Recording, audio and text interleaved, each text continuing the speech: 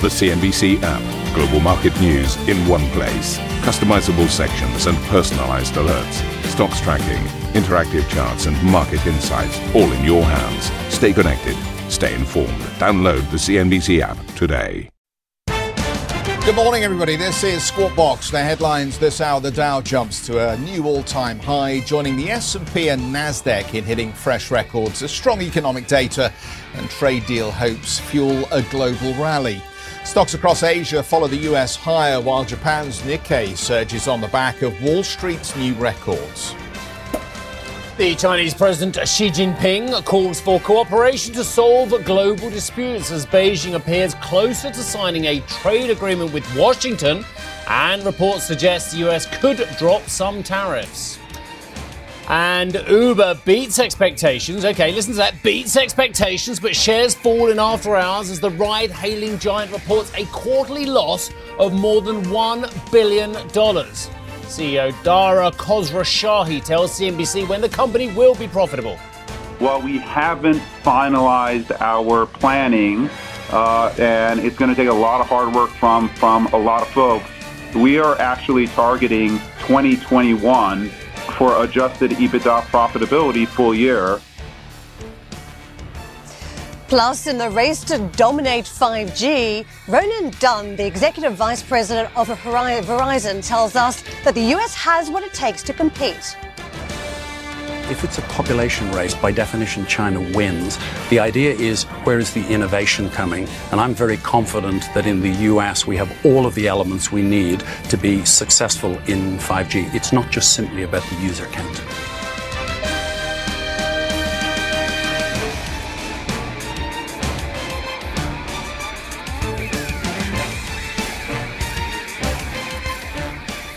Something's happened to psychology over the last couple of months as well. Maybe we've got over our obsession with central banks and liquidity. Maybe we've got our obsession with trade out of the way and we've just decided it's seasonal, let's buy the market. And I wonder how much of that there is, because if you look at the lofty aspirations for many people who were trying to buy stocks, who were trying to push the market higher, they wanted lower interest rates, they wanted a trade deal, they wanted an end to geopolitical tensions. And they haven't really got any of those, have they? They didn't get the rates to the kind of levels they hoped for. They haven't got them to European-style rates as well when looking lustfully from the other side of the Atlantic. We haven't got a trade deal. We're talking about, phase one may well be complete if we do X. Well, what's phase one? Where did that come from? Don't you remember? Only a few months ago, we were talking about all-encompassing trade deals. Now our aspirations on interest rates and trade deals have come back. Even geopolitical tensions, such as, dare I mention it, Brexit as well, are bubbling over and will go on for a very long time because we've got the mere matter of a December 12th general election out of the way. So some of the key factors that we've been talking about ad infinitum for a long time for you and I who haven't spoken Latin for a while, basically are still there. But the market's decided to go up anyway. So hence these record levels we're seeing on some of these markets. New record levels on the Dow, new intraday record levels on the S&P, although it came back a tad later on as well, and on the likes of the Nasdaq. What are they moving on? Well, let's look at some of the individual stocks. I mean, why are we seeing, for instance, oil trading at its highest level since the 24th of September? Chevron moving up 4.6% on the back of that as well. What has changed? I think we were still talking yesterday with the IEA about the concerns about the oversupply picture. How in the first 2 quarters of the year we saw no growth. Will we see any in the second half? And the net figures when they come out, who knows? But the likes of Boeing, 1.7% higher, 40 points on the Dow. One stock, 40 points on the Dow. Caterpillar and Deere all moving up on hopes of something out of the trade deal. But again, I talk about those aspirations. We may well move closer to phase one. That is not the deal that we were sold when this all kicked off year and a half ago. Let's have a look at the Asian indices. Nikkei, Again, big rallies across Asia. Do you remember yesterday we were talking about the Kospi and the Hang Seng moving up aggressively? Today we're talking about the Nikkei moving up 1.8%. We've got the Shanghai Composite moving up 0.7%. Even the European markets are not having too bad a time of it at the moment. In fact, quite the opposite. Some of these stocks are moving aggressively higher. Some of them justify it. Others you're thinking, well, what's going on there? I don't quite see why this one's rallying. FTSE knocking on the door of 7,400.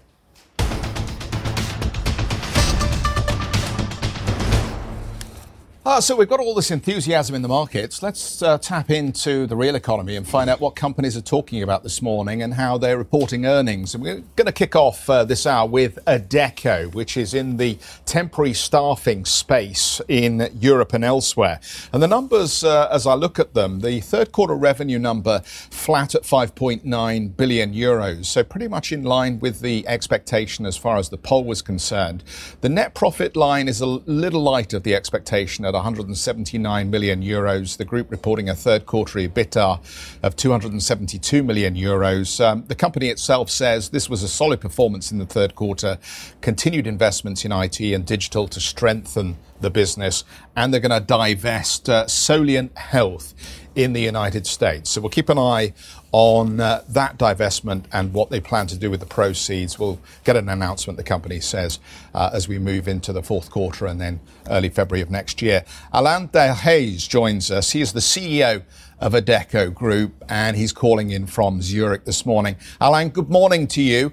Just give us a sense of how you categorize the quarter that you've seen for the third quarter? Because I remember when we caught up in the second quarter, you were worried about some of the trends emerging in the manufacturing sector in Europe, particularly around the autos.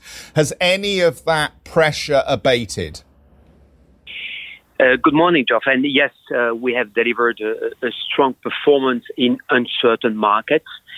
You see that we have delivered our fifth consecutive quarter of improvement of our gross margin, 70 basis point improvement, and this is driven by focus on our pricing and our business mix. So we are on track to deliver our yearly commitment of productivity increase, 70 million this year, but also next year, another 130 million. And you see that our profitability or EBITDA margin is broadly stable despite this revenue slight decline and the increased investments we are doing in IT and engineering. Coming to your question, yes, the growth is slightly impacted by the economic uncertainty, especially in the auto and in the manufacturing sectors. You see our revenues are down 2% year on year.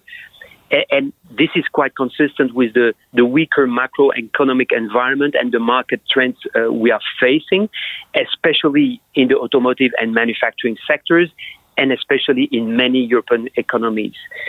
We have a double-digit year-on-year decline in Germany and Switzerland in the automotive, a strong double-digit decline year-on-year in the Netherlands and Belgium in the automotive, but not only on the automotive. Also, you see that manufacturing is softer, also linked to the Eurozone manufacturing PMI, which is in October, or which was in October at 45.7, so really below the 50. That's in a nutshell how I would describe the performance of the third quarter. Do you see any of these trends stabilizing? What was interesting in the second quarter, I quote, "The mood is shifting and becoming more downbeat." That was your line to us in the second quarter. Do you see any shift in the third quarter that suggests a bottoming here or a stabilization that might justify perhaps financial markets becoming more enthusiastic about the outlook? What we have observed in the third quarter was a slight further deceleration. We went from, by trading days adjusted, we went from in Q2 from -3 to -4. But what we have seen in September and October is that this -4 has stabilized and that we have entered the fourth quarter with the same figure of the Q3. We have a limited visibility, but based on these figures, we could say that, at least some countries have now stabilized. We see that in different European countries. For example, Iberia is now for the second quarter positive. We had the revenues up 9%. Not only Iberia, Spain, Portugal, but also Japan. Strong results in Japan. The revenues are up 18%. And also our what we call solution business, outplacement, talent development, general assembly, reskilling, upskilling are really up. We have a first quarter positive in Liège Harrison, 13% revenue growth after 9 quarters of negative growth. So a great achievement of the team there. And also General Assembly, which is the global leader in upskilling and reskilling in digital capabilities, with 31% growth. So also a positive, very positive development of the acquisition we did last year. Alain, let me shout out for Europe for once. I mean, a lot of people spend a lot of time bashing it as well. The unemployment rate in Europe is virtually half of what it was 6 years ago. We were talking about 11, plus a bit of change in 2013. Now we're talking just over 6% as well. These are terrific figures compared with the recent historical averages as well. Where are the wage increases? The wage increases is indeed still limited in the vast majority of the countries. And we can explain this with 2 reasons. First of all, we should not forget that in many countries, the average unemployment is still high, around 8-9% in countries like France, for example, and many other European countries. Spain is another example. So average unemployment still high in many countries. Not only the average unemployment, but also the youth unemployment in many European countries, but also outside Europe. The youth unemployment is still at the double level of the average unemployment. So it means that you have still this reservoir of supply. That's point one. And second, you have also still a lot of productivity reserve in the company, technology playing also a role, and which means that the pressure on the wage inflation is limited to countries where you have a real very low structural unemployment. Germany is one example. That's where you have more inflation than the other countries, or even the US. Because there you have an average unemployment below around the 4%. Switzerland is another example, but still with wage inflation quite limited to between 2 and 4% on average in many countries, Alain, or in these countries.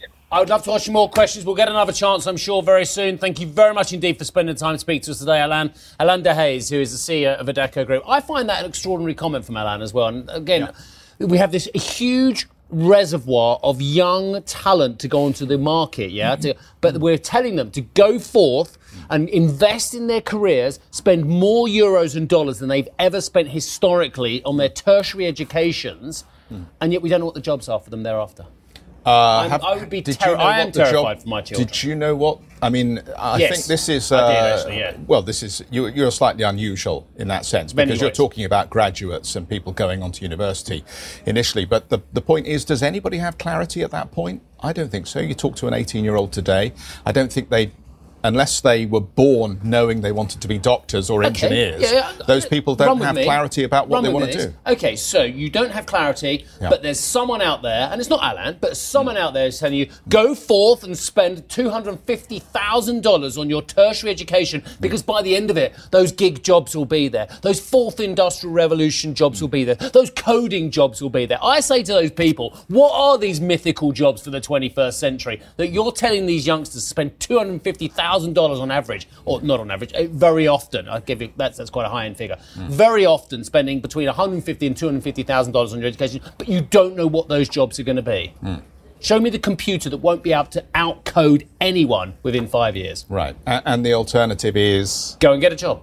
Apprenticeships. Get companies to invest in stuff. Get companies to basically not say, go and get this education, you'll be fine at the end of it. Get people to get into the workplace earlier. Get the schools working at those jobs as well with those companies as part of it. That'll help the productivity. Yeah, and yet consistently surveys indicate that people that come out at degree level earn more over their lifetime than would be earned by people who don't. Get James Reed back on here. Do you remember James Reed Employment? He was fantastic on tertiary education. He was one of the biggest employment agencies on the planet as well. Look, go forth, get your degree, but spend the money when you know what you're going to do. Why do it straight away? Sure. Why does everyone have to do their degree at 18? You just said no one knows at 18, and yet you're telling people to spend hundreds of thousands of dollars on it at that age. Yes. That's crazy. That's just how it is, though, right? No, it's not how it is. I didn't get my degree at 18. No, you didn't. But a lot of people did. Or went on to do that. I did my degree. My degree, I think, helped my career. But I didn't do it at 18. No, you didn't. No. Did we resolve anything with this? Yes, we'll come did. back to it. Yes, we'll come we back. did. Well, I think what we made clear is we are concerned about the way skills and education match up at this point. It's ridiculous. Right. Chinese President Xi Jinping has called for the world to stand firm against protectionism while pledging to further improve his country's investment environment. Xi used his opening address at the China International Import Expo to call for more open trade while not mentioning the US by name. That's amid multiple reports that Washington is considering Chinese demands for both existing and upcoming tariffs to be halted as a compromise ahead of the signing of a Phase 1 trade deal on US soil. Let's get out to Eunice, who has this report from the expo in Shanghai. President Xi Jinping is hammering home China's message to global investors that the Chinese consumer is critical to future business. In his keynote address this morning, President Xi pledged that China's door would only open more. Of the problems confronting the world economy, none can be resolved by a single country alone. We must all put the common good of humanity first, rather than place one's own interest above the common interest of all. We must have a more open mindset and take more open steps, and work together to make the pie of the global market even bigger.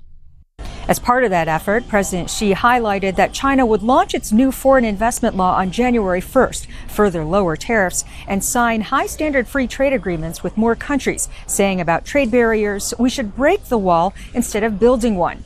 But President Xi's speech is being met with some skepticism. Executives are pointing out President Xi's contradictory messaging from last week, which stressed the importance of enhancing state governance in the economy. In its ongoing trade negotiations, Washington has struggled to get Beijing to open up its markets. And French President Emmanuel Macron is here, but most other Western nations are sending lower-level delegations or none at all, like the Americans. And that has created a credibility gap for China. President Xi addressed what has been dubbed as promise fatigue, saying China keeps its promises. What we say counts. Eunice Yoon, CBC Business News, Shanghai. Chinese President Xi Jinping has met with Hong Kong Chief Executive Carrie Lam at the trade event in Shanghai. The meeting comes after another weekend of violence during anti-government protests in the semi-autonomous city. According to Chinese state media, Xi expressed his support of Carrie Lam and said ending chaos and restoring order is a top priority. Still to come on the programme, will a general election solve Brexit?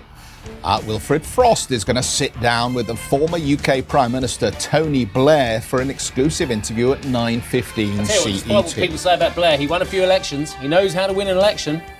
Anyway, but before that, $1 billion in quarterly losses doesn't stop Uber offering a light at the end of the tunnel on its road to profitability. I'd love to see how that works. Anyway, that target date when we return. And of course, we have the Squawk Box podcast available. If you would like to go back and listen to the first half hour of the programme, you can find that on cnbc.com, Apple Podcasts, Spotify, or wherever you get your podcasts from. Have a listen. Download today's episode. We'll be right back after this.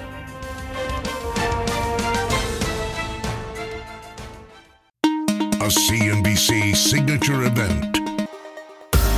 East Tech West, CNBC's exclusive invitation-only retreat, returns to Nanshao, Guangzhou, China in 2019. We explore all things tech, from artificial intelligence to 5G. Join the world's most prolific investors, inventors, and entrepreneurs as they share their stories and celebrate innovation. Visit easttechwest.com for an application to attend.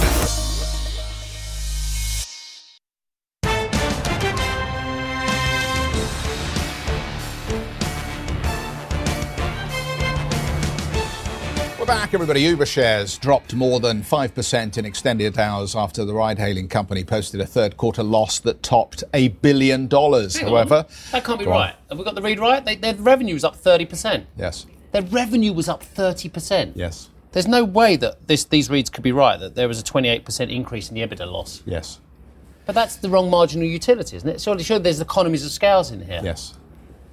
However, the results beat analyst estimates on both the top and the bottom lines, with revenue jumping up 30% year on year. Year over year, as you pointed out. But how could the EBITDA loss have gone through the roof? Astonishing, isn't it? Uber is spending heavily on new ventures like Uber Eats and self-driving cars. But CEO Dara Khosrowshahi told CNBC the company would be profitable by the end of 2021. Companies make money? It was a very significant beat on the top line in terms of revenue growth accelerating and the bottom line. We increased our 2019, the midpoint of our guidance in as far as EBITDA goes by $250 million. And I'll tell you, Deirdre, while we haven't finalized our planning, and it's going to take a lot of hard work from a lot of folks, we are actually targeting 2021 for adjusted EBITDA profitability full year. Well, let's pick up with Karen. Karen and Elizabeth are both at the Web Summit in Lisbon and talking all things tech. Good morning, Karen. Good morning, Jeff. The Uber conversation very much fits into a broader conversation happening here at Lisbon at Web Summit about valuations after the high-profile flops by a number of unicorns this year. It has raised questions about what lies ahead, whether there's a correction coming for these existing names, what the pipeline is for those in private markets hoping to come to public markets. So if we just run through those Uber numbers, both Elizabeth and I have been looking through them overnight, and let me just pull out some positives. I know very much there are question marks about the negatives, but the loss was better than what we saw in the second quarter. That was the real red flag that went up the markets when we saw the loss of $5.2 billion. Of course, there were some one-offs there associated with the stock market listing of this company, but at $1.16 billion in losses this time, certainly better than a number that had a 5 in front of it for me. Also, the revenue improving because at a very low base in the second quarter, investors were saying, well, how much run rate do we have? If the revenue's now starting to decline and we're not getting the numbers we want on that side, is the game up? But the revenue at $3.8 billion just did enough, I think, in this quarter. Absolutely. And the other key metric that, analysts certainly were excited to hear is that this comment from the CEO that they would reach profitability in 2021. Now, that is earlier than the company had said. It comes on the back of Lyft saying it would reach profitability in Q4 2021. So pushing ahead that timeline for when it says it will turn a profit, it just seems that investors aren't totally buying it here. He didn't exactly talk about how they're going to actually make more money. He wouldn't say they were going to raise costs of rides. They weren't going to, they are already struggling with regulations on the driver front. So it seems unlikely that they'll lower fees for drivers or they'll lower pay for drivers. So ultimately, I think there's certainly it's a noble goal, but there's a lot of questions about how they're going to get there. I went digging around 2021 because it seems like a number that's just plucked out of nowhere. Why 2021? Well, that was the time frame that Lyft, its rival, also started to put down in a time frame for investors to think about in terms of profitability. Also, when the second quarter numbers came out from Uber, there was some number crunching, and some professors thought that there were about 15 quarters really that the company had to try and turn a profit. It's 15 quarters based on its current cash at about $15 billion then. Now, if you look at the cash, it's about $12.7 billion. There was a little bit of a raising during the quarter through unsecured notes, but also the sale or closing of an investment in one of its advanced technology areas. So effectively what we've been told, 8 to 9 quarters that it's aiming at to be profitable, not 15 that some thought it had in terms of run rate. My question is how long investors will remain committed and whether it does actually have 8 to 9 quarters to get to profitability in this type of climate. And no doubt. And there's a lot of concern about the shares that are there's the lockup shares that will be expired tomorrow. Yes, incredible 1.5 billion shares. So it's a lot of pressure on the current stock, looking like people just will want to get out of this stock who bought in early on because they might not be willing to wait around that long. Even as Uber is making these investments in other segments, we did see really impressive growth of 64% in Eats, but that's still a very, very small slice of Uber's revenues, and it's unclear exactly how they're going to get to that point in that business, that they're going to fend off any of the very strict competition. Well, that's an important factor. What do you do in the meantime before you get to profitability? Do you try and increase prices, which we know that's unlikely to happen given all the competition in the space? Can't pay drivers more. That's a pressure on the cost side. And then what have you got? Delivery. You hope that business grows fast enough so you can use some of the revenue to offset some of the losses elsewhere.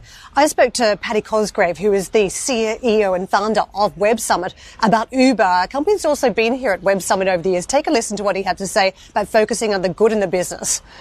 I think there is value there. The question is the price, and many people are just saying, look, this company can't sustain the valuation that it's currently at, and it's due a major correction.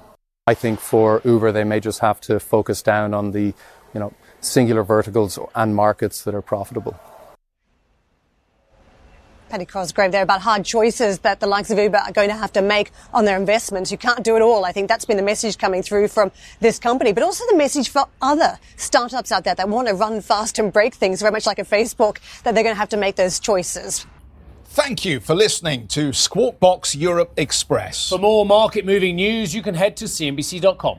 Or join us again on the show with Jeff Cutmore, Steve Sedgwick and Karen Cho, weekdays on CNBC.